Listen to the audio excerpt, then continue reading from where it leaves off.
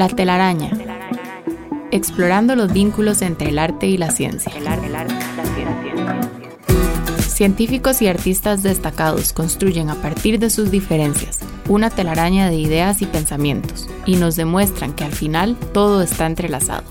Déjate atrapar por esta telaraña, conducida por Jürgen Ureña, producida por Emma Tristán. La telaraña, por Amplify Radio 95.5. Buenos días, bienvenidos a un episodio más de La Telaraña, el programa de conversaciones entre científicos y artistas que se emite todos los lunes a las 7 de la mañana en el 95.5 FM de Amplify Radio. Soy Jürgen Ureña. Nuestro programa de hoy está dedicado a los desastres, que podrían definirse como las perturbaciones graves al funcionamiento de una persona o de una comunidad que exceden sus capacidades para hacerle frente. Los desastres pueden ser causados por peligros naturales o tecnológicos, pueden ser generados por el ser humano, pero en cualquier caso ponen de manifiesto nuestra vulnerabilidad. Así que un desastre de categoría o escala superior se conoce como cataclismo. Para conversar sobre desastres, los de gran escala, pero también los pequeños, los que marcan el curso de la historia y los cotidianos, contamos hoy con la presencia de la geóloga Elena Badilla y la escritora Catalina Murillo. Muchas gracias, Elena y Catalina, por acompañarnos esta mañana. Vamos a ver cómo sale este Gracias desastre. por la invitación. Vamos a ver si no entramos directo al desastre. Exacto. No, yo creo que no. Vamos a ver. Voy a presentar a Elena. Comenzamos con las presentaciones. Elena Badilla Coto cuenta con un bachillerato en geología de la Universidad de Costa Rica y una maestría en sistemas de información geográfica aplicados al estudio de amenazas naturales del ITC de la Universidad de Twente en Holanda.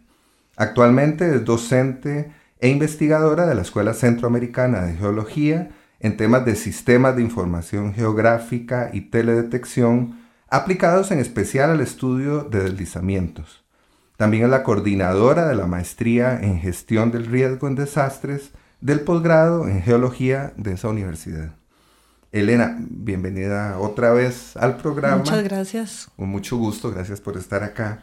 Creo que sería muy interesante comenzar la conversación hablando un poco sobre los sistemas de información geográfica, qué son y de qué manera se aplican al estudio de las amenazas naturales. Sí, claro. Los sistemas de información geográfica son sistemas computacionales que se dedican a dar soporte en lo que es recopilación de datos, almacenamiento de datos, análisis y visualización, pero de un tipo específico de datos que son los datos geográficos. O sea, es datos que tienen una ubicación en la superficie de la Tierra. Es un asunto de manejo espacial de los datos. Entonces, el principal aporte de los SIG, que se dice que Sistemas de Información Geográfica, o GIS, que es la sigla en inglés, es el poder incorporar la variable espacial al dato. Y eso nos ayuda en la comprensión de los fenómenos y en la visualización y especialmente en la toma de decisiones que tenga que ver con asuntos espaciales, toma de decisiones, por ejemplo, de ordenamiento territorial, que si no evaluamos esa variable espacial es muy difícil tomar decisión.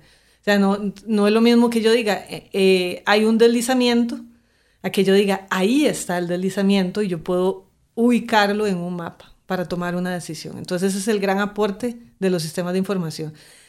Sistemas de información geográfica, por eso ese apellido. Hay muchos sistemas de información, bases de datos y otro tipo de cosas que son datos no geográficos, entonces la componente espacial no tiene importancia, pero en este caso sí son datos cuya componente espacial es esencial. Entonces ese es el papel de los sistemas de información geográfica.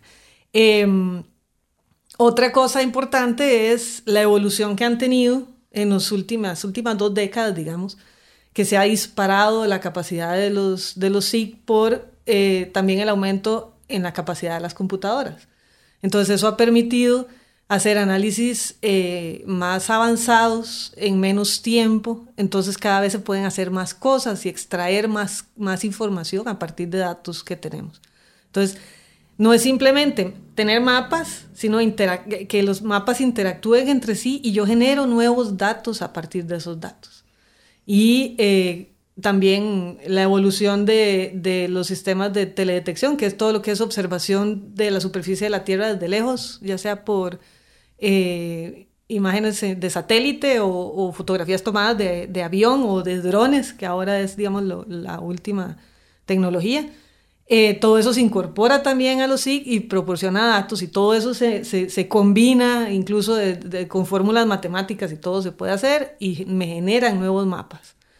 Cosas que hace, no sé, 30, 40 años eran imposibles de hacer o que eran muy difíciles o tomarían demasiado tiempo, ahora son cuestiones de segundos. Entonces, hay unos datos, por ejemplo, que son los modelos digitales de elevación, que son mapas que muestran para cada píxel de una imagen la elevación. Entonces yo puedo hacer modelos del terreno, yo veo en 3D las montañas, los ríos, todo eso, y de ahí, a partir de eso, yo puedo aplicar fórmulas matemáticas y sacar pendientes y sacar una serie de índices que me aportan información para toma de decisiones, y eso era imposible antes de la existencia de los SIG. Podrías incluso anticipar posibles sí, efectos, claro, o consecuencias. Hacer modelaciones de qué podría pasar dependiendo de las, de las características del terreno. Entonces, eso aporta muchísima información para la toma de decisiones, especialmente para la parte de ordenamiento territorial. Muy bien. Bueno, fantástico. Intentemos llevar esto al terreno literario y así ya incluimos a Catalina en la conversación. Voy a presentarla. Catalina Murillo es escritora y guionista. Estudió comunicación en la Universidad de Costa Rica y guión en la Escuela Internacional de Cine y Televisión de San Antonio de los Baños, en Cuba. En 2018 recibió el Premio Nacional Aguileo J. Echeverría por su novela Maybe Managua, y además ha publicado Largo Domingo Cubano, Marzo Todopoderoso, Tiembla Memoria y Eloísa Vertical, entre otros textos. En mayo de este año se publicará su próxima novela, titulada Una mujer insignificante, sobre lo que también podríamos conversar brevemente. No es que estemos anticipando un desastre, es que nos interesa saber qué viene en la producción literaria de Catalina. Creo que de momento sería interesante pensar en el concepto, pensar en las palabras. ¿Cómo definirías, Catalina, la palabra desastre, o cómo juega, digamos, en el territorio de la literatura? Ay, me tiraron a la piscina. ¿Viste? Porque primero quería decir, es que escuché que Elena trabaja en gestión de riesgo, se llama. Yo necesito un geólogo en mi vida, o sea, creo que todos. O sea, gestión de riesgo. Imagínate. Es que me quedé con el concepto ese, me tiene fascinada. Vea, yo creo que un desastre es cuando Dios toma el control. Ah, ok. Estoy llegando a mi síntesis. Pues yo dije, ¿cuándo hay un desastre? Cuando ya decimos, Dios toma el control, con lo cual Dios es un guionista terrible, ¿verdad? Bueno, o buenísimo según se vea. Pero, y un desastre desde el punto de vista de alguien que escribe historias, un desastre es que el destino no está en nuestras manos. Por eso me hizo gracia lo de la gestión de riesgo, ¿verdad? O sea, un desastre es las cosas no salieron como yo pensaba, creía, apostaba. Imaginaba. Es un cambio de expectativa, y por eso decía, y es cuando uno dice, bueno, Dios toma el control, exacto. Es decir, cuando ya uno asume que uno no tiene el control. Y es que qué gracia, porque hay un gurú que dice, sí, es que si a usted le regalan una pecera y le regalan un pececito, y usted al pececito le pone George, y todas las mañanas, hola George, y usted, qué lindo George, y un día George amanece muerto, pues eso es una tragedia, claro.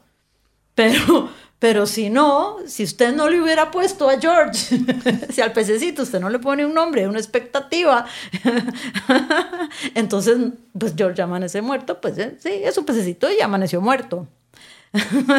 Entonces, pues eso, que creo que desde el punto de vista de escribir historias, incluso pasa un desastre, es decir, las cosas no salen como queríamos y luego nos pasamos el resto de la historia tratando, digamos, de darle un sentido a eso que pasó. O sea, no sé si... Sí, creo que también de alguna manera en el ámbito de la creación dramática es un motor, ¿no? El desastre, si uno logra presentar ante los ojos del protagonista de la historia ese cambio o esa situación como un desastre, logra que esa historia tenga una vida, un impulso, una fuerza especial. Sí, a menos que sea cine francés, digamos. Entonces es cuando la gente dice... no pasa nada, exacto, decir. Porque entonces, exacto, no hay ni desastre ni... En ese sentido, más bien creo que los gestores de riesgo vienen a ser los aguafiestas. Porque el gestor del riesgo lo que trata es de tener lo más claro posible cuál es el escenario esperable y tomar medidas para que ese escenario no se concrete. Entonces es tener todo el mayor conocimiento sobre la amenaza presente, qué efecto puede tener sobre un grupo social que esté ahí expuesto, y entonces tomar decisiones para que ese grupo social tenga la mejor preparación para que en caso de que esa amenaza se concrete, no se convierta en un desastre. Claro. Entonces ahí sí, somos los aguafiestas, porque llegamos a intervenir antes de que eso se produzca. Antes de que se produzca Son los guionistas el drama de las películas francesas, precisamente. Y sí les sale la jugada, porque es que, claro, seguro que es donde se queda demostrado que sí, que las ciencias de la economía no son ciencias. Es decir, precisamente no son ciencias. O es una ciencia social y entonces no hay manera de saber por dónde va a salir. Lo digo porque desde los economistas dicen, ¿no?, que se pasan previendo lo que va a pasar y luego explicando por qué no pasó. Que, por cierto, después, si quieres, hablamos más de eso. Contar una historia es explicar por qué las cosas no salieron como salieron. Pero con la gestión de riesgos sí lo consiguen, por lo que veo. Esa es la intención, no siempre, porque hay muchas variables con las que hay que lidiar. Mucho es el asunto político, tomadores de decisiones en puestos de poder que no necesariamente están interesados en... Claro, puede ocurrir como el síndrome de Cassandra, ¿no? Que es la persona que anuncia, va a pasar esto, pero nadie le hace caso, ¿no? Exacto, o sea, se tiene que entrar en un juego que es muchas veces muy político, entonces es difícil, ¿verdad? El asunto de que hay decisiones que no son políticamente atractivas, entonces que no se toman, porque entonces voy a perder votantes, porque a la gente no le va a gustar que yo lo saque de ahí y me lo lleve a otro lado. Movilizar un pueblo, claro. Exacto, son cosas que no compran votos. Entonces hay muchas decisiones que se dejan de tomar porque se trabaja con cortoplacismos, que es mucho de la forma de gobierno en el tercer mundo, digamos, que es el cortoplacismo. Todo lo planeamos de aquí a 4 años. Y lo que pase de 4 años en adelante no es problema mío. Y entonces, hace un rato... Uy, perdón, te interrumpí. No. Entonces sí, ese es el asunto. Se entra en un juego que es difícil. Entonces, desde el punto de vista técnico, uno trata de aportar lo más que pueda, pero las decisiones se toman en otros niveles. Entonces, el factor humano. Siempre estamos lidiando con humanos y desde ahí empezamos en problemas, ¿verdad? Exacto. No, es que justamente iba a comentar que hace un momento señalabas que se trata de identificar los posibles grupos sociales que podrían ser afectados, pero en algunos casos va más allá de eso y se puede hablar también del impacto ambiental, por ejemplo, ¿no? Sí. Creo que sería interesante ampliar un poquito la conversación llevándola también a ese otro espectro. Sí. El desastre sí, depende del enfoque. Pero puede haber algún fenómeno natural que se concrete en una zona que no está habitada y se podría considerar un desastre porque puede haber impacto en los ecosistemas, ¿verdad? Como, no sé, se dio para terremoto de Limón o terremoto de Cinchona, que se dieron grandes deslizamientos en zonas de selva virgen, en montañas alejadas de las ciudades. Y ahí hubo una pérdida de flora y fauna muy grande. Entonces, claro, se podría ver también como un desastre. Y esos son más difíciles de controlar o esos son prácticamente inevitables. Pero ya cuando metemos el factor social, entonces sí se trata de intervenir para que el impacto sea lo menor posible. Ahí sí hay un rango de acción. ¿Y qué pasa cuando hablamos de desastres... por ejemplo, sí, ambientales como el derrame de petróleo en el Golfo de México, ¿no? Ahí hay factor humano. Claro. Entonces, en realidad, si se hace el recuento de la serie de eventos desafortunados, uno en algún momento puede encontrar que fue lo que falló en esa cadena de eventos de que se llevó a eso. O sea, en teoría esas cosas no deberían pasar.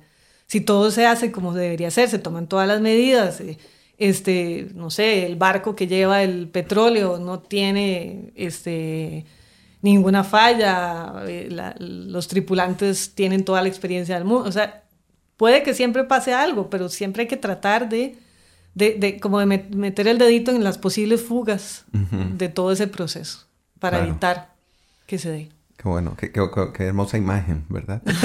Claro, parece cuando el bote comienza a llenarse de agujeros y ya a uno no le alcanzan los pies y las manos, ¿no? Exacto. Y volviendo al lenguaje, a la palabra, a la etimología de la palabra desastre, creo que sería interesante detenerse en el hecho de que desastre viene del latín sin astros o sin estrellas, ¿verdad? Y eso quiere decir que de alguna manera perdimos el favor de los dioses, ¿verdad? ¿Ve? Un poco lo que mencionaba hace un rato Catalina. O en el mundo de los marineros, que perdimos a las estrellas que nos orientaban. Es decir, que perdimos el rumbo, que es una cosa que también me interesa acá, ¿no? El desastre significa estamos sin estrellas, es decir, estamos sin rumbo. ¿Qué pensás, Cata? Sí, un montón de cosas, porque la palabra rumbo también podría tener que ver con sentido, ¿no? ¿Verdad? Y en general contamos historias para darle sentido a cosas que tal vez sin la construcción de una historia, construimos historias para que lo que pasó tenga un sentido. En eso yo no sé si es que se me pasó la mano con el desapego budista tibetano, porque, por ejemplo, hasta te haría una pregunta. El meteorito, fue un meteorito, ¿verdad? Lo que terminó con los dinosaurios. ¿Eso es un desastre? Sí, pero en ese caso, sí, exacto. Llegamos a ese punto. Buenísima pregunta, ¿Se podía hacer claro. algo al respecto o no? ¿Se podría evitar? No. Exacto, como que en ese momento pasara algo semejante y estemos nosotros aquí, ¿verdad? Hace 65 millones de años. Entonces sí fue un desastre, tenés razón. Viéndolo así. Tenés razón. O dio origen al desastre actual. Entonces, claro, también. Exacto. El principio del fin. Exacto. En y ese por eso caso, hablo sí. lo de contar una historia muchas veces es convertir una catástrofe en una catarsis. ¿Verdad? Esto es un desastre y yo lo convierto en Dios sabe por qué hace las cosas. Bueno, voy a dejar un rato a Dios tranquilo, la verdad. Pero es el ser humano insistiendo, ¿verdad? En que todo pasa por algo. Sí. Es que yo perdón. En darle sentido a lo que tal vez no lo tiene, eso es lo que estás diciendo. Siempre estoy obsesionada con eso y los que han llevado cursos conmigo deben estar aburridos de oír mi famoso chiste, ¿verdad? Pero es que había un graffiti, alguien puso en una pared, todo pasa por algo. Y puso alguien abajo, por idiota, por ejemplo. ¿Verdad? Contar historias es que queremos demostrar, ¿no? Todo fue para bien. En el fondo somos profundamente moralistas, ¿verdad? Queremos bien o mal, y esto sirve o no sirve. Entonces me hace gracia, sí, rumbo, sin astros, es buscándole sentido, ¿verdad? Queremos convencernos de que las historias le dan sentido a la vida, pero es que es más fuerte todavía, contamos historias para dar sentido. Y más todavía, más peor, si usted ve una historia y algo pasa, y usted no entiende por qué pasa algo, para usted esa historia está mal contada. Es que increíble, vea cómo somos el ser humano, que cuadrado es, obsesionado con que todo tiene que pasar por algo, que pensar que algo pasó por nada, no, eso es una mala historia. Es un problema de narrador francés. Volvemos al chiste del programa. Sí. Volviendo a lo de los dinosaurios, si ese tipo de desastres es prevenible o no, o evitable. Hay todo un debate de si los desastres son constructos sociales o no. Entonces, digamos que más la escuela latinoamericana, más que todo relacionada con la Facultad Latinoamericana de Ciencias Sociales, Flaxo, ellos manejan todo el concepto del desastre como un constructo social. Entonces, ¿de qué el desastre es evitable? En la medida de que nosotros podemos intervenir la parte social del desastre para prepararla, disminuir los riesgos para que el desastre no se concrete. Pero están estos casos, por ejemplo, si viene el meteorito, nosotros no podíamos desarrollar una sociedad anti-meteoritos. Uh-huh. Entonces hay cosas que se nos salen del canasto, como siempre. O sea, no hay canasto perfecto y hay cosas que no van a calzar en ese canasto. Y es que además qué bueno, porque es que si estuviéramos, o sea, hablando no del meteorito de los dinosaurios, uh-huh, ¿no? Sino un meteorito hoy, uh-huh, no compensaría vivir en nombre de un meteorito que tal vez va a caer dentro de 1000 años, uno cada... ¿verdad? No compensa. Sí. Pero, y es que me hace mucha gracia porque es que encima yo viví varios años en el Caribe, en Talamanca, y de verdad que ser muy previsor en ese clima es contraproducente. Es decir, si usted viene ahí como un alemán que quiere guardar las semillas para comérselas cuando esté el frío y tal y cual, se le pudre todo. Claro. No funciona. Usted en el Caribe tiene que ser, yo me levanto hoy, ¿cómo está el clima hoy? O sea, tiene que ser uh-huh, el famoso dicho de asalto de mata. Uh-huh. O sea, uh-huh, qué gracia como no ser muy previsor. Y esa ha sido para mí un gran... O sea, es que explíquele a alguien que usted vive aquí. Uh-huh. O sea, es que aquí puede pasar todo tipo de imprevistos. Uh-huh. Lo único previsto es que va a haber siempre imprevistos. Es decir, aquí más bien hay que tener reflejos, capacidad de reacción, y hay que levantarse por la mañana, ver cómo está el día y ahí decidir uno si se casa o no se casa. Bueno, gran enseñanza, toda una filosofía de vida. Uh-huh. Decida al día, sí, no anticipe. Y entonces viene una lógica, voy a decir germana, pero no solo, cartesiana. Y quisiera, no, es que eso no se hace así, pero es que nuestro clima no es el de las 4 estaciones con su nieve y su esto y su lo otro. Si usted no se come, puchis, vamos a hacer el teorema del aguacate o no sé. Eso está buenísimo. O sea, el aguacate se come allá. Ajá. Y en el instante. En el instante. Si se lo come antes está duro, se lo come después está podrido. Exacto. Eso no se guarda, no se... Cata, bueno, y terminemos este bloque con el teorema del aguacate. Me parece que no hay forma mejor de concluir este primer bloque que con ese teorema. Vamos aquí a una pausa y ya volvemos. La telaraña en Amplify Radio 95.5. Vínculo y tejido, arte, ciencia, trampa. Los hilos que conectan la vida de nuestros invitados construyen la telaraña en Amplify Radio 95.5. Hola, estamos en una telaraña que hemos dedicado a conversar sobre desastres. Y en el bloque anterior terminamos hablando sobre el teorema del aguacate, así que pinta muy bien la conversación con la geóloga Elena Badilla y la escritora Catalina Murillo. Le solicitamos a Elena un tema musical, cosa que hacemos siempre, y nos propuso escuchar Cabin in the Water, del Calypsonian de Kawita Walter Ferguson. Escuchemos. This modern generation, every day, the people getting smarter. I say this modern generation, every day, the people getting smarter. They made me to understand, but to be like cabin in the water. The people made me to understand, but to be like cabin in the water. Oh, the cabin in the water, Mr. Bato was the hatter. He was a fine constructor, really never knew the bugger was a builder. Oh, the cabin and the cabin and the cabin and the cabin and the cabin in the water.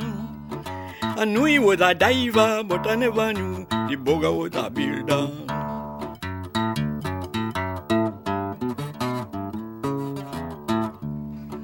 The mistress of the national park, Mr. Bartos, said it was a rumor. She decided to take a walk, lo and behold, cabin in the water. Yes, the mistress of the national park, Mr. Bartos, said it was a rumor.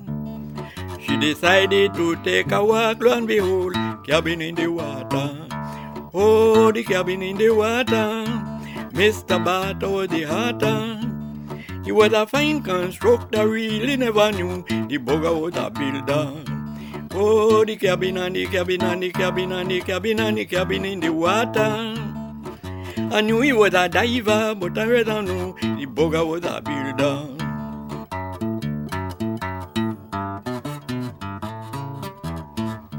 Now the building was quite erect. Imagine it was floating in the sea. The lady called him an architect, but you're going to take it out immediately. Oh, the cabin in the water, Mr. Barter was the hatter. He was a kind construction, he never knew the bugger was a builder. Oh, the cabin and the cabin and the cabin and the cabin and the cabin in the water. I knew he was a diver, but I never knew the bugger was a builder.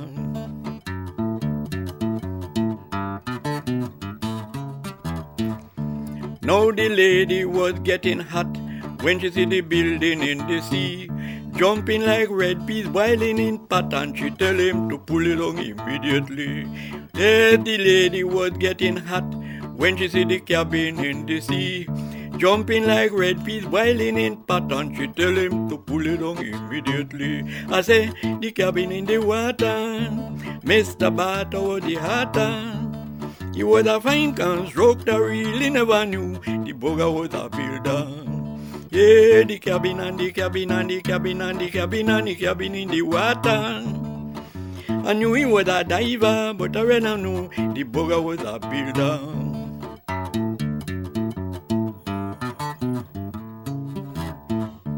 Now they came to a big dispute.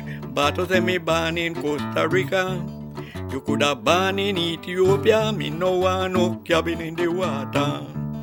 You could have born in Ethiopia, me no want no cabin in the water.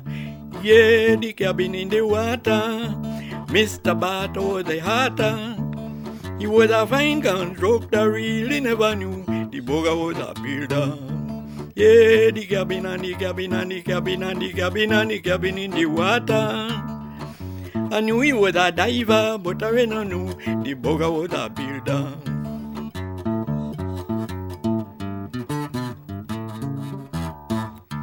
Jackie Brown was telling me about the cabin in the water. Barter built something in the sea, must he believe in the devil and the daughter. Yeah, the cabin in the water, Mr. Barter was the hatter. He was a fine constructor, really never knew the bugger was a builder. Oh, the cabin and the cabin and the cabin and the cabin and the cabin in the water. I knew he was a diver, but I never knew the bugger was a builder. Acabamos de escuchar Cabin in the Water de Walter Ferguson. Contanos, por favor, Elena, ¿por qué nos propusiste escuchar esta canción? Sí, el tema de la canción está relacionado con la creación del Parque Nacional Cahuita y del desplazamiento de la gente que vivía en esas tierras al momento de la creación del parque. Entonces se habla del señor que tiene que salir de ahí y entonces que construye su casa en el mar.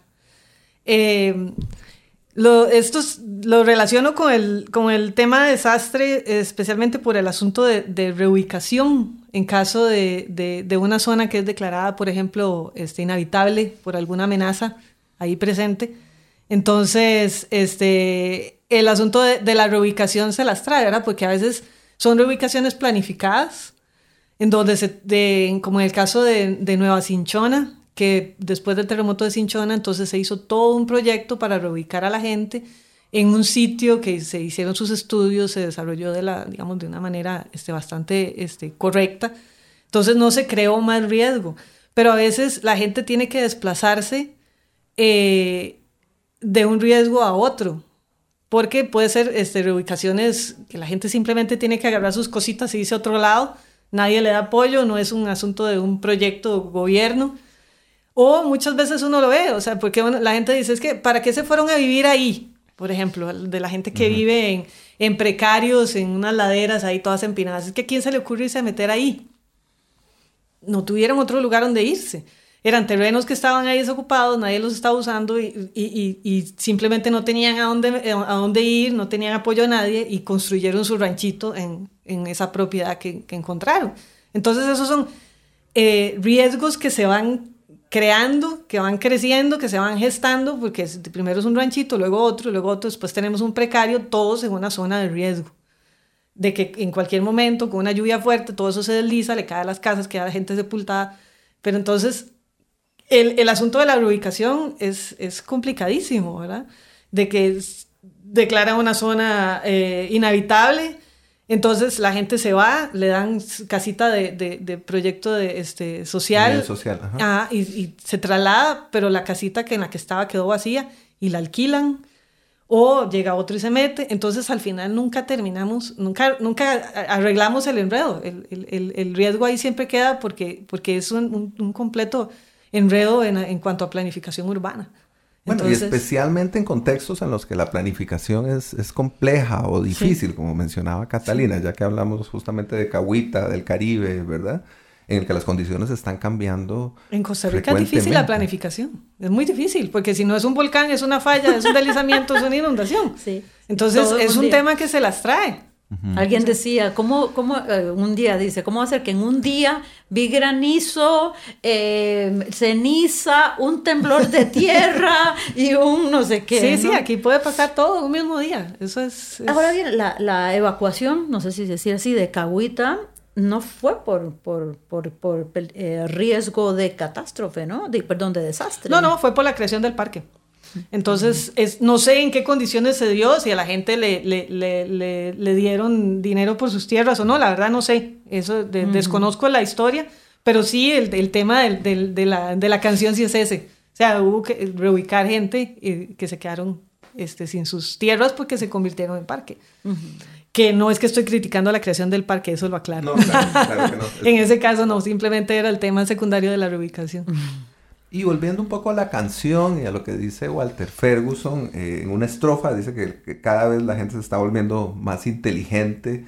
Creo que es interesante traerlo a nuestro tema de conversación, ¿no? Preguntarnos si somos mejores que hace algunas décadas en la prevención y mitigación de desastres, o si ocurre lo contrario. Yo tengo la impresión de que gracias a estas herramientas que nos mencionaba Elena, pues hemos mejorado, pero por supuesto me gustaría ponerlo sobre la mesa y convertirlo en una pregunta.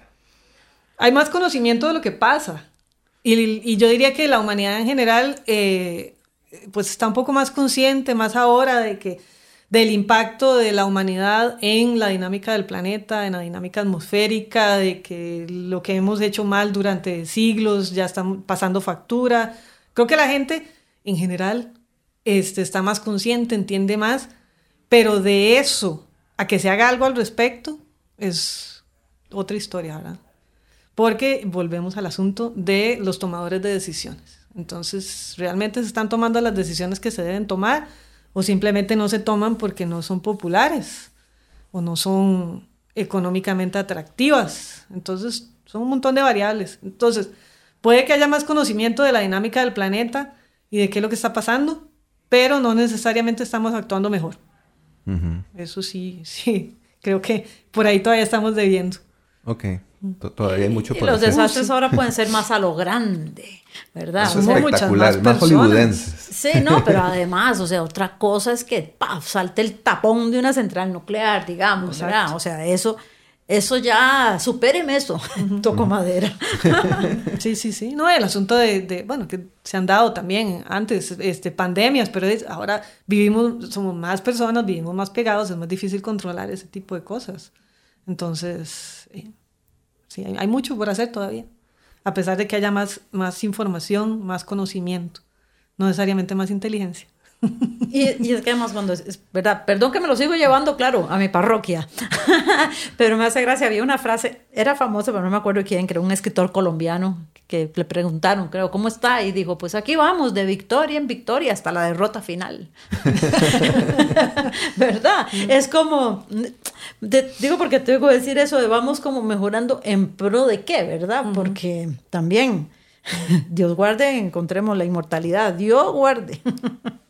Y jalando la conversación a tu parroquia, Cata, y hablando ya no de los grandes desastres, sino de los pequeños, de los cotidianos, creo que ahí hay algo interesante en el oficio del escritor o en el trabajo de escritura, cuando se trata de desarrollar un personaje con sus problemas, con sus limitaciones, con sus dificultades, con su mundo. Cuando se trata de construir ese mundo y preguntarse qué es un desastre para ese personaje, qué es un desastre para Eloísa, por ejemplo, la protagonista de tu reciente novela, que definitivamente no corresponde con esta idea espectacular de desastre, ni con lo que muchas personas considerarían un desastre. Sí, vieras que para este tema del desastre pienso más en mi libro Maybe Managua. Ajá. Porque de hecho ahí hacia el final hay una mujer enferma de cáncer y ella dijo, un cáncer es como, un cáncer es un milagro al revés, dice, o sea, pero yo no supe revertirlo, dice, yo no supe. Quiero decir que en la narrativa personal, el desastre es lo que no te mata te hace más fuerte. El desastre es, te salís más fuerte y ¿cómo aprendí? Bueno, aquí descansa finalmente, que también es el descanso menos mal, ¿verdad? También, por dicha, nos hace ver que, bueno, es que realmente es nuestra insistencia en cómo deberían ser las cosas, si no habría desastres si no pensáramos en esos términos, ¿no? Si no tuviéramos una proyección. Pero por otro lado, me hace gracia cómo, es que eso es algo, me parece fascinante, la verdad. O sea, si vos te encontrás a un viejo amigo y dices, ¿cómo te fue con aquella chavala? Y te dice, aprendí mucho. Ya sabes que... Claro, que fue un desastre. Exacto. Pero ahí está el asunto. Ojalá se aprendiera siempre de los desastres. Y no siempre se aprende. Cuando se aprende de un desastre... Qué bueno. Se genera resiliencia y se reduce la vulnerabilidad porque dice, bueno, pasó esto. ¿Qué fue lo que salió mal? ¿Qué fue lo que pasó? Es que el río hizo esto. No teníamos previsto que el río podía hacer esto. O se deslizó esa ladera que nosotros no pensábamos que... Entonces ahora tomemos medidas para que si vuelve a pasar, ya no vuelva a ser un desastre. El problema es que se reconstruye el riesgo. Entonces llega el río, se lleva las casitas o se mete el río en la casa. ¿Y qué hace? Muchas veces por falta de herramientas, por falta de recursos, la gente nada más lava su casita y sigue su vida, sabiendo que el río se va a volver a meter en el próximo aguacero. Esto, la relación de esto con lo de contar historias, ¿verdad? Sí. Porque efectivamente, vos me decías, llevándoselo como a la persona, ¿no? Individual. Exacto, ¿por qué hay uno que aprendió mucho, otro no, tuve una depresión y a ver si ya la próxima... Ese está como el que abre la casita, ese no aprendió nada, ese todavía espera que la próxima, próxima va a ser más buena. Sí, a veces es simplemente, no sé, es una inercia social o simplemente la falta de recursos. O sea, si vos no tenés para dónde agarrar, no te queda más que lavar la casita y seguir viviendo en la casita. O sea, porque no tengo para dónde agarrar, no tengo recursos para modificar mi casa o para intervenir el río, por ejemplo. Ahí ya entramos en una dinámica más amplia de gobierno local. También y un montón de cosas. Ha habido ¿verdad? épocas en que el ser humano era más, me da pánico, voy a hacer comillas, humilde frente a la naturaleza. Es que estoy pensando que también de ahí, entre resignación y aceptación, tenemos ahí una línea también. Pero lo digo porque, sí, tal vez estamos ahora más inconformes. Ya te dije que me fascinó lo de gestión de riesgos, ¿no? O sea... Podrías ofrecer ese servicio, gestora de riesgo personal. Exacto. Eso suena, ¿verdad? Yo soy GRP. Un coach de riesgo. Exactamente, coach de riesgo. Sí. Ojo que ya van saliendo cosas del programa, ¿verdad? El teorema del aguacate y el coach de riesgo son hallazgos de este programa. Les propongo que hagamos aquí una pausa. Creo que seguimos encontrando cosas interesantes. Nos quedan 2 bloques por delante. Vamos a hacer la pausa y ya volvemos. La telaraña en Amplify Radio. La telaraña. Científicos, artistas, humanos, descubriendo lo que nos separa, lo que nos une. La telaraña en Amplify Radio 95.5. Hola otra vez, seguimos enredados en una telaraña en la que hemos conversado sobre desastres con la geóloga Elena Badilla y la escritora Catalina Murillo. Escuchamos hace unos minutos Cabin in the Water por sugerencia de Elena. Y ahora Catalina nos propone escuchar el tema principal de la película Sorba el griego, compuesto por Mikis Theodorakis. Escuchémoslo y al regreso lo comentamos.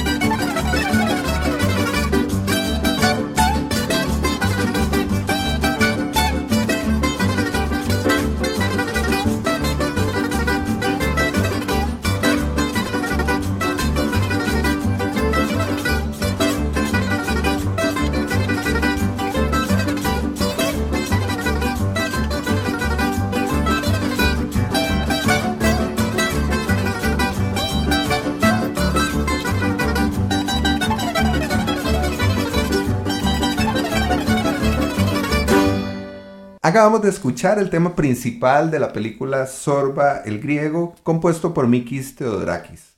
Catalina, contanos por favor por qué quisiste que escucháramos esta música esta mañana.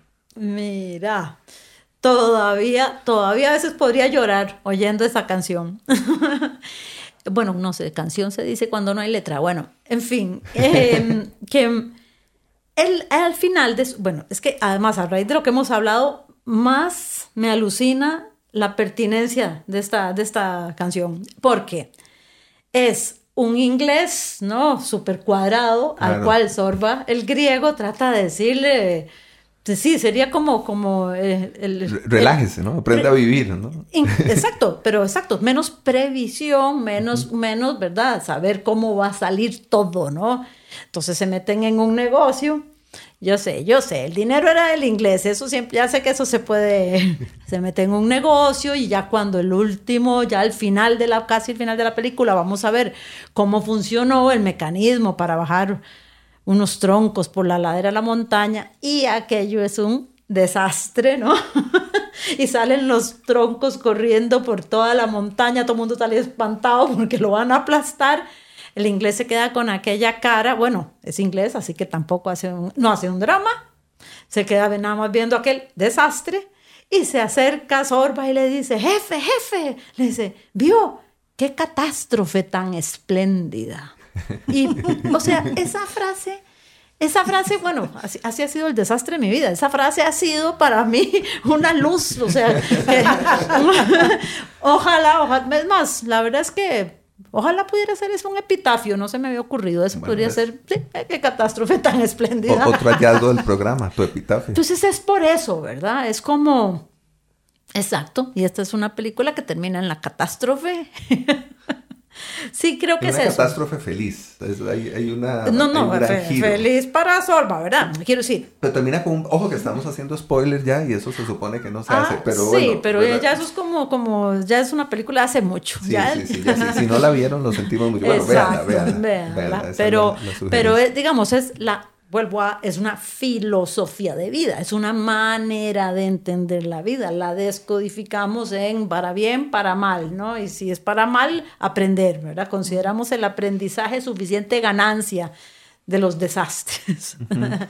Y entonces, pues eso, para mí que Sorba le da una vuelta a eso, ¿no? Cuando viene a decir qué catástrofe tan espléndida, es un poco enigmática la frase, ¿no? No, pero yo creo que tiene mucho sentido preguntarse en qué medida es posible prevenir los desastres. Creo que ya lo hicimos un poco, pero me parece importante eso, seguir ampliando el panorama, seguir entendiendo de manera más amplia qué es un desastre, ¿verdad? Bueno, ya Elena nos comentó que había un cierto debate sobre si existen desastres naturales o no, pero sin duda existen los terremotos, los tsunamis, los huracanes. Existen también los desastres bélicos, ¿verdad? Sí. Como el atentado del 11 de septiembre de 2001 contra las Torres Gemelas, los antropogénicos, ¿verdad? Hablábamos de los derrames de petróleo, los accidentes de tránsito, los accidentes nucleares, como el que ocurrió en 1986 en Chernóbil, agua, ¿verdad? Claro, el agua, que ahora no sabemos si es regular o súper. No es un desastre. Hay que reírse de los desastres, pero hay que entender esa magnitud. Y creo que por eso hay que preguntarse en qué medida es posible prevenirlos. Es una ecuación con varios factores, ¿verdad? Un desastre es algo que se nos salió de las manos, pero está compuesto de varias cosas que puede ser que tengamos control sobre algunas y sobre otras no. Entonces hay que evaluar bien sobre cuáles tenemos posibilidad de intervenir, y tenemos una combinación de un evento que puede ser natural o no. Por ejemplo, como decís vos, puede ser una erupción volcánica o puede ser, no sé, un incendio. Un incendio de una fábrica, entonces sería algo antropogénico. Entonces ese evento, natural o no, va a estar en combinación con, viéndolo desde el punto de vista de desastre, digamos, social, o sea, con un grupo social que tiene sus características de vulnerabilidad, dependiendo de una serie de factores. Entonces, ¿cuál de esas dos puedo intervenir? ¿Yo puedo evitar que el volcán me haga erupción? No. Entonces, ¿qué puedo evitar yo? ¿En qué factores tengo yo posibilidad, margen de acción? Preparando las comunidades. Entonces, no podemos llegar al punto ese, entonces declaremos que todo Costa Rica no se puede habitar porque en cualquier momento nos puede afectar un temblor o un volcán. No podemos llegar a ese extremo, pero entonces podemos decir, bueno, ¿qué características hacen que los grupos sociales sean más o menos vulnerables? En cuanto por ejemplo, a la parte de terremotos, entonces nosotros, Costa Rica ha trabajado mucho en lo que es códigos sísmicos, para que las construcciones sean sismorresistentes. Entonces uno lo ve claramente, que hay una noticia de que hubo un sismo de 5.5 en un pueblito de Italia, por ejemplo, todo se cayó. O en China, entonces uno ve que todas las construcciones se cayeron, hay miles de muertos porque quedaron aplastados dentro de las casas. Eso aquí en Costa Rica se supone que no debería pasar, y de hecho casi no pasa. Aquí un terremoto de 7 y se muere poca gente, muy poca gente sepultada por una construcción que se caiga. Normalmente las muertes están asociadas con deslizamientos, que ya ahí es más difícil. Entonces, sí se pudo hacer algo en Costa Rica, un código sísmico que haga que las construcciones sean sismorresistentes y no vamos a morir aplastados dentro de un edificio, por ejemplo. Entonces, ahí sí podíamos actuar, no podíamos evitar el sismo, pero sí podíamos prepararnos para el sismo. Se hace anualmente un simulacro nacional de evacuación por sismo. Todo ese tipo de medidas ayudan a disminuir vulnerabilidades para que el riesgo sea más bajo y la posibilidad de que se concrete un desastre sea menor. Hay desastres enormes y hay desastres chiquitos. Entonces, las inundaciones esas de todas las tardes de octubre, que hay aguaceros y se inundan las casas, yo podría considerar que no es un desastre porque a mí no me está afectando. En mi casa no se metió el agua, pero para la gente que está todas las tardes sacando el barro de su casa, eso sí es un desastre. Entonces, son escalas y hay unos desastres que son chiquitos pero acumulativos. Entonces, al fin y al cabo, si sumamos todo, es grande. O uno muy grande que se da pues cada 100, 150 años, por ejemplo, un terremoto muy grande que cause muertes. Entonces, hay un montón de cosas ahí que entran en juego, pero sí hay que evaluar entonces en cuáles podemos tener control para disminuir la vulnerabilidad, y de esa manera estamos haciendo prevención de riesgos. Hay algo que me parece interesante al escuchar a Elena y escuchar que su trabajo consiste en disminuir las vulnerabilidades. Pienso en el trabajo de Cata como lo opuesto. Se trata más bien de amplificar la vulnerabilidad, ¿no? Se trata de ver con lupa eso que nos hace humanos y que esencialmente es que somos vulnerables a cualquier cosa que pueda ocurrir a nuestro alrededor, ¿no? Mira, qué gracia, porque hay un escritor español que se llama Enrique Murillo, que no es familia mía. Él es un hombre que tiene ahora unos 85, 86, algo así. Y él me hizo la cintilla de lo de Eloísa. Y había leído Managua. Es que por eso te digo que para mí ese es el libro en el que yo creo que manejo más todo esto. Lo tengo pendiente, voy a leer, voy a hacer la tarea. Perdón, tenía que decirlo aquí, sí, delante del micrófono. Sí, ojalá sí, que la gente lo lea. Sí. Para mí es uno de mis mejores libros. Bueno, en fin, a lo que voy. Y él puso en esa cinta, es que en los libros de Catalina Murillo uno entiende, o queda reflejado, ¿ves? Ya no me acuerdo, pero es como por qué el ser humano es tan hábil complicándose la vida, y sobre todo en no alcanzar la felicidad. Porque es que, vieres que yo también, oyendo a Elena, con lo que estaba contando antes, yo digo, es que de verdad todo empezó mal con el primero que desvió un río, ¿no? O incluso con el primero que en lugar de dormir a la sombra de un árbol se hizo una choza. Es decir, es que realmente es el ser humano. Ahora estoy entendiendo hoy más porque los budistas dicen que el ser humano es cabezón. O sea, es la cabezonería del ser humano de yo lo quiero así. Y que la naturaleza se tiene que supeditar a lo que el humano quiere hacer. Sí, y si le estorba el río, lo quito de aquí. O sea, sí. Esa es intervención, y yo siempre digo, le hago énfasis, el planeta no es una piedra ahí inerte flotando en el universo, no, el planeta Tierra es dinámico, tiene dinámica interna, todo lo que tiene que ver con sismos y volcanes, y externa, todo lo que tiene que ver con atmósfera. Entonces, cualquier cosa que uno haga va a tener una reacción de parte del planeta. Entonces, si yo desvío un río, el río al tiempo, puede llevarle décadas, va a decir, no, yo pasaba por ahí. Era por ahí, ahora me acuerdo. Sí, ya me acordé, ¿no? Voy a volver a pasar por ahí. Que ustedes hicieron unas casas, no es mi problema. Sí, entonces sí, no es tanto que yo diga que benditos esos desastres, sino, ¿verdad? Lo digo por lo que, como planteaba la cuestión, es más bien, tal vez creo, si me pongo a hablar de lo que más me interesa cuando cuento historias, es el ser humano con su destino, ¿verdad? Y la famosa frase que dice que el destino es el carácter. Eso me parece genial, ¿verdad? Entonces, es eso, es qué hace esta psique, una psiquis en particular, frente a lo que la vida va mandando. Yo el otro día en un taller que di, terminé diciendo, bueno, solo les voy a decir, era para adolescentes, y les dije, bueno, mi deseo para el futuro para ustedes es que cometan errores distintos. Sí, no se tropiecen con la misma piedra, sino con diferentes piedras. Exacto. No les puedo desear más. Exacto. Es que sí, que gracia. Debe ser parecido, ¿no? A lo que... Supongo que sí, ¿verdad? Que hay una conexión importante con el trabajo de Elena en ese sentido, ¿verdad? Sí, exacto.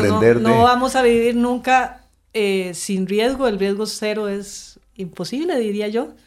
porque siempre va a haber ahí alguna amenaza latente en algún lado, incluso la del meteorito que venga a extinguir a los seres humanos, aunque nosotros nos estamos encargando de eso sin necesidad de meteorito. No lo necesitamos, eso iba a decir. Entonces, siempre algo nos vamos a enfrentar y como decías, aprender algo de eso. Y aprender y entonces no volver a cometer el mismo error. Si me había pasado esto, entonces reconstruyamos, pero sin cometer esos errores. Pero se me acaba de ocurrir un aprendizaje que no nos va a hacer gracia. Y es, así como fueron extinguidos los dinosaurios y aquí estamos nosotros en esta conversación, imaginemos que, o sea, a lo mejor va a haber ahora un desastre que va a traer, tendremos que hablar de eso también, ¿no? Insisto, como un desastre deviene catarsis, eso es contar una historia a lo mejor. Entonces yo te podría decir, bueno, desde otro punto de vista, imagínate que bueno, los extingue como este ser humano, como lo conocemos, como dice el fin del mundo, como lo conocemos, y los próximos seres, bueno, con un poco de suerte, sí, si volvemos, si son primates sin cerebro, por ejemplo, ay, qué bonito. Va de nuevo. Yo le puedo asegurar que no es el fin del mundo. Exacto. O sea, puede ser que sea el fin de nosotros como raza, pero el planeta ahí seguirá. Tiene mucho más de estar aquí que nosotros, entonces, y ahí seguirá. Y seguirá. Exacto, sí. Exacto. Entonces, ¿cuál es el desastre? Sí. Nos pusimos filosóficos en este último... Pero es que eso... En este último minuto del penúltimo bloque. Está buenísimo. Vamos a hacer aquí una pausa y ya volvemos para nuestro último bloque de programa. La telaraña en Amplify Radio 95.5. Vínculo y tejido, arte, ciencia, trampa. Los hilos que conectan la vida de nuestros invitados construyen la telaraña en Amplify Radio 95.5.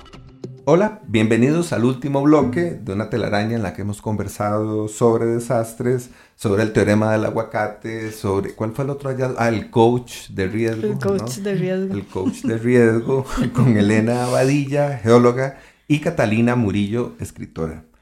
Nuestra invitada ausente de hoy es la escritora y periodista Svetlana Alexievich, que nació en Ucrania en 1948 y en 2015 fue galardonada con el Premio Nobel de Literatura. Es creadora de su propio género literario, que se conoce como la novela de voces, con el que precisamente le otorga voz a la gente del pueblo para explicar la historia de la antigua Unión Soviética y de los actuales estados que formaron parte de ella a partir de la Segunda Guerra Mundial. Entre sus libros pueden destacarse Los muchachos de Zinc, de 2016, La guerra no tiene rostro de mujer, de 2015, y Voces de Chernóbil, también del 2015, que describe la incompetencia, el heroísmo y el dolor mediante monólogos de los sobrevivientes al desastre de Chernóbil y que está considerado el peor accidente nuclear de la historia. Así que creo que el caso de Chernóbil es muy pertinente para nuestro programa de hoy y a mí me gustaría preguntarles qué les gustaría comentar, ya sea sobre el accidente de Chernóbil o sobre la crónica literaria en situaciones de desastre como esta. Bueno, yo me gustaría comentar un poco o retomar lo que se ha hablado de que los desastres son al fin y al cabo un constructo que se va gestando, ¿verdad? Entonces es una bomba de tiempo, muchas veces, especialmente en estos tecnológicos, como el caso de Chernóbil, que es un montón de una acumulación de malas decisiones desde el inicio, puede ser, o al momento de que empieza a gestarse ya una emergencia, también el no estar preparado lleva a no tomar las decisiones correctas y se va a magnificar el efecto del evento que se está dando hasta dejarlo convertirse en un desastre. A veces no necesariamente tuvo que haber llegado a tanto si se hubieran tomado las decisiones correctas al inicio. Entonces eso creo que es otro punto como a analizar y otra enseñanza a llevarse es parte también de la preparación ante riesgos, de el estar preparado para tomar decisiones en una emergencia. Es esencial para que la emergencia no escale y se convierta en un desastre y podamos detenerla al inicio. Eso en desastres nucleares se ha dado, se ve mucho, de que hay y mejor no digamos nada y no tomemos esa decisión porque si no se va a filtrar a la prensa de que está pasando algo malo, tratemos de contenerlo y no se puede, se le sale de las manos y ya hay un momento en que la sucede. Eso siento yo que para cuestiones de la pandemia pudo haber pasado algo así también, de que no se tomaron las decisiones que debían tomarse al inicio, o eso es parte de las hipótesis que se barajan, y se salió de las manos. Sí, meter la basura debajo de la alfombra no es una buena idea, digámoslo así, ¿no? No. Cuando potencialmente se puede convertir en algo muy grande, mejor sea humilde y pida ayuda desde el inicio. ¿Cata? Sí, yo estaba pensando que gracias al ser humano, vuelvo a eso, con lo catártico que le resulta por lo menos expresarse, ¿verdad? Es como, está el desastre de Chernobyl y en eso viene como, aquí están los testimonios, la historia. Insisto, ¿no? Es como tratar la sensación de aprendizaje, sí. Pero es que vieras que me están dando ganas de traérmelo, pero al ya, y estoy pensando, bueno, quiero ver qué va a pasar con lo del agua. Es que rozamos el desastre. Llega a ser cianuro y no estamos contando el cuento, claro. Es que es como, no sé, o sea, ahí está, en vivo y a todo color. ¿Qué hacemos? Y la palabra también, la escritura también tiene que ver, la comunicación tendría que ver, ¿no? Pero creo que ya estamos empezando a meter esto bajo la alfombra. Ahora sí, por usar esa imagen, me está pareciendo. En fin. Pero bueno, sí, desde el punto de vista literario, eso, que es como ir... ¿Cómo es que alguien decía que la literatura había muerto el día que alguien apuntó en una piedra en Auschwitz 1944 y puso su firma, ¿no? O sea, es que es algo, sí, el humano se quiere expresar y viene y hace ese libro como una consolación, no sé, como un testimonio, aquí vengo con lo que pasó. Sí, es que al final...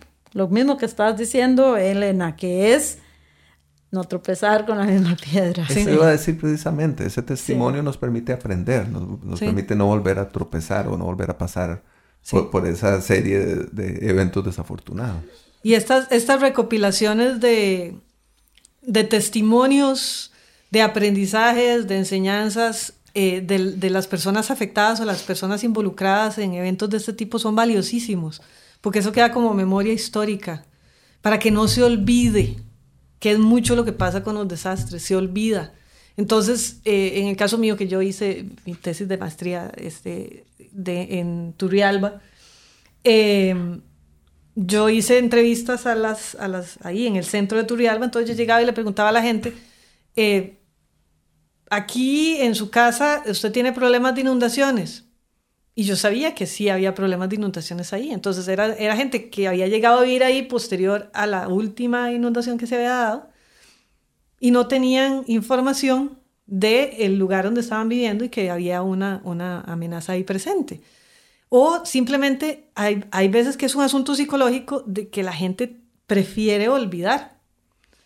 Entonces, el asunto de la memoria histórica se pierde y hay mucha información, mucha enseñanza en esa memoria histórica que si se mantuviera, entonces dejaríamos de reproducir y reconstruir riesgos. Porque esas enseñanzas se incorporan en la planificación territorial y se toman decisiones correctas. No hay nada mejor para la memoria que una historia. Sí, claro. Quiero decir, un discurso se puede olvidar, un sermón se puede olvidar, una advertencia. Pero en gran parte una historia, o sea, muchas veces usted no se acuerda ni quién lo dijo ni nada, pero, o sea, pero usted le dice, aquella escena donde una mujer tiene que salir corriendo porque viene detrás el tigre. Ah, sí, me acuerdo. Entonces, o sea, la historia me gusta esto que está explicando porque pienso en el libro de Spletana, ¿no? Era, sí. ¿Verdad? Que es como, aquí quedan historias. No es, ay, sí, mire qué peligroso, nadie no hicieron caso, y es que los políticos. Sí, ahí están las historias. Y además dicen eso, ¿no? Es como cuando a veces dice, eso es de John Berger, dice, falta una palabra y entonces hay que contar una historia. A veces no hay la palabra, en verdad, sino la historia. Nosotros, como geólogos, trabajando con amenazas muchas veces, si vamos a empezar a trabajar en un área específica, entonces se tiende a buscar a las personas más viejas de ese lugar para entrevistarlas, porque a veces tienen un montón de información. Claro, la memoria del lugar. Exactamente. Entonces te remitís al viejito de 90 años que se acuerda que en aquel potrero había habido un deslizamiento hace no sé cuánto. En un país tropical como este, un deslizamiento se cae, al mes siguiente ya no se ve porque está cubierto de monte, de zacate, de todo, y ya se tapó. Pero en la memoria del Señor está. Entonces muchas veces este tipo de personas te ayuda a ubicar en el espacio, volviendo al tema mío, ¿verdad?, donde se dieron cosas, y entonces ya empezás a vincularlas con cosas que se están dando actualmente, de que es que el típico, aquí eso nunca había pasado. Pero usted va y le pregunta al viejito, y el viejito, sí, eso había pasado aquí un montón de veces.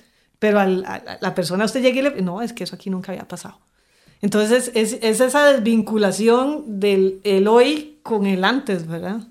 Bueno, pues yo les propongo que, a propósito de nuestra invitada ausente de hoy y de nuestro tema de conversación, escuchemos a The Cranberries con un tema que se titula Time is Ticking Out, que podríamos traducir como El tiempo se agota, y en el que se nos invita a pensar sobre Chernóbil y sobre las consecuencias de nuestros actos. Les propongo que lo escuchemos y al regreso ya venimos un poco a cerrar nuestro programa de hoy.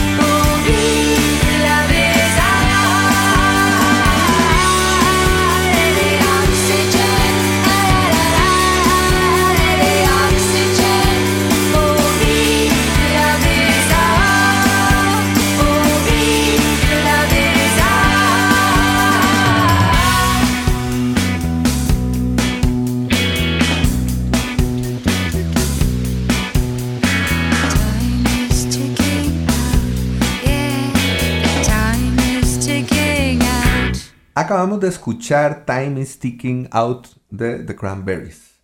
Y mi pregunta sería acá, si nos quedó pendiente algún tema de conversación o si hay algo que quieran comentarnos en este momento.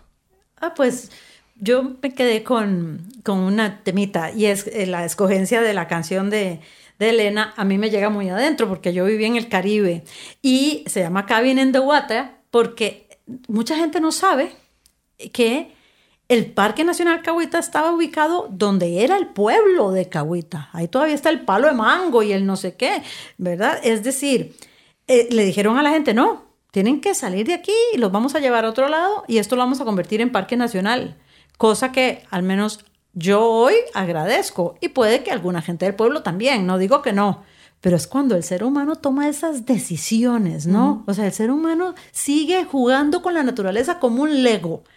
Entonces sale todo el mundo de aquí, lo ubico por allá, y entonces es Walter Ferguson, creo, el que dice, bueno, no me dan permiso ya de estar en la tierra, entonces se hizo una cabina con pilotes en el agua, y él se quedó allí, viviendo en su cabin in the water. Sí, ahí volvemos al tema de las decisiones políticas, ¿verdad?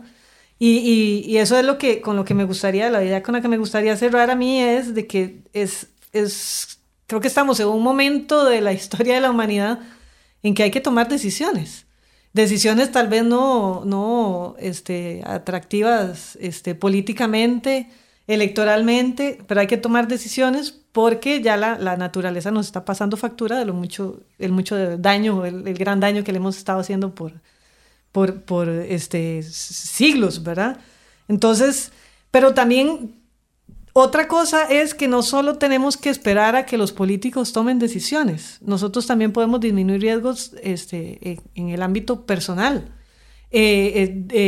Tomar decisiones a nivel familiar, a nivel individual, para disminuir nuestros riesgos. Entonces, uno bien informado entonces puede evitar, construir su casa en un lugar de riesgo. Eso es una decisión personal, muchas veces, a veces no. O sea, si no se tienen recursos, pues uno construye un asunto de supervivencia, ¿verdad? Pero si se tiene la posibilidad, entonces informarse, no es que uno tiene que saberlo todo, pero saber que entonces pregúntele al profesional que le puede ayudar a decir si ese es un buen lugar o no. Que la casa se haga con permisos. Para el terremoto de Cinchona, ¿qué casas se cayeron? Las que se habían hecho sin permiso. Entonces no había habido supervisión municipal, no se había cumplido con los códigos. Entonces ahí es donde se comprueba, el código sirve, aplíquelo. Claro. Eso le puede salvar la vida. Cuestiones en la casa de que no voy a tener algo pesado en un armario alto, de que si tiembla me cae encima, ese tipo de cosas, reducir las vulnerabilidades a nivel de casa. Ese tipo de cosas, de la gente que lamentablemente a veces muere dentro de su casa porque se incendia y no pueden salir. Un plan de evacuación, tener las llaves en el mismo lugar siempre, no vivir completamente enrejado. Yo sé que eso a veces es difícil, pero todo ese tipo de cosas reducen nuestras vulnerabilidades y nos pueden evitar un desastre a nivel personal, a nivel de casa. Creo que voy a decir algo que no sé si se complementa o no. No importa si es tesis y antítesis. Ya veremos. Si yo tuviera que concluir, sí quiero concluir con un graffiti que vi, sí, en persona, es muy famoso, está en una pared en Galicia donde también viví, y nada más decía, relájate, todo está fuera de control. Muy bien, gran cierre, muchas gracias. Yo creo que sí complementa, no sé de qué manera, pero sí complementa definitivamente. Muchas gracias, Elena, muchas gracias, Catalina, por acompañarnos esta mañana en La Telaraña. Gracias por tenernos Muy aquí. bien. Gracias también a Emma Tristán, la productora de La Telaraña, a Daniel Ortuño, que nos acompaña todas las mañanas, todos los lunes a las 7 de la mañana en nuestro programa, y a las personas que nos sintonizan en ese momento, cuando van al trabajo, cuando están todavía desayunando, o a quienes nos escuchan después en la plataforma de la radio o en Spotify, donde pueden encontrar cada programa y cada uno de los 80 y tantos programas anteriores. Así que aprovecho para hacer el anuncio. Ahí pueden escuchar los programas anteriores de La Telaraña. Soy Jürgen Ureña, les agradezco por la sintonía. Buen día, muchas gracias y hasta pronto.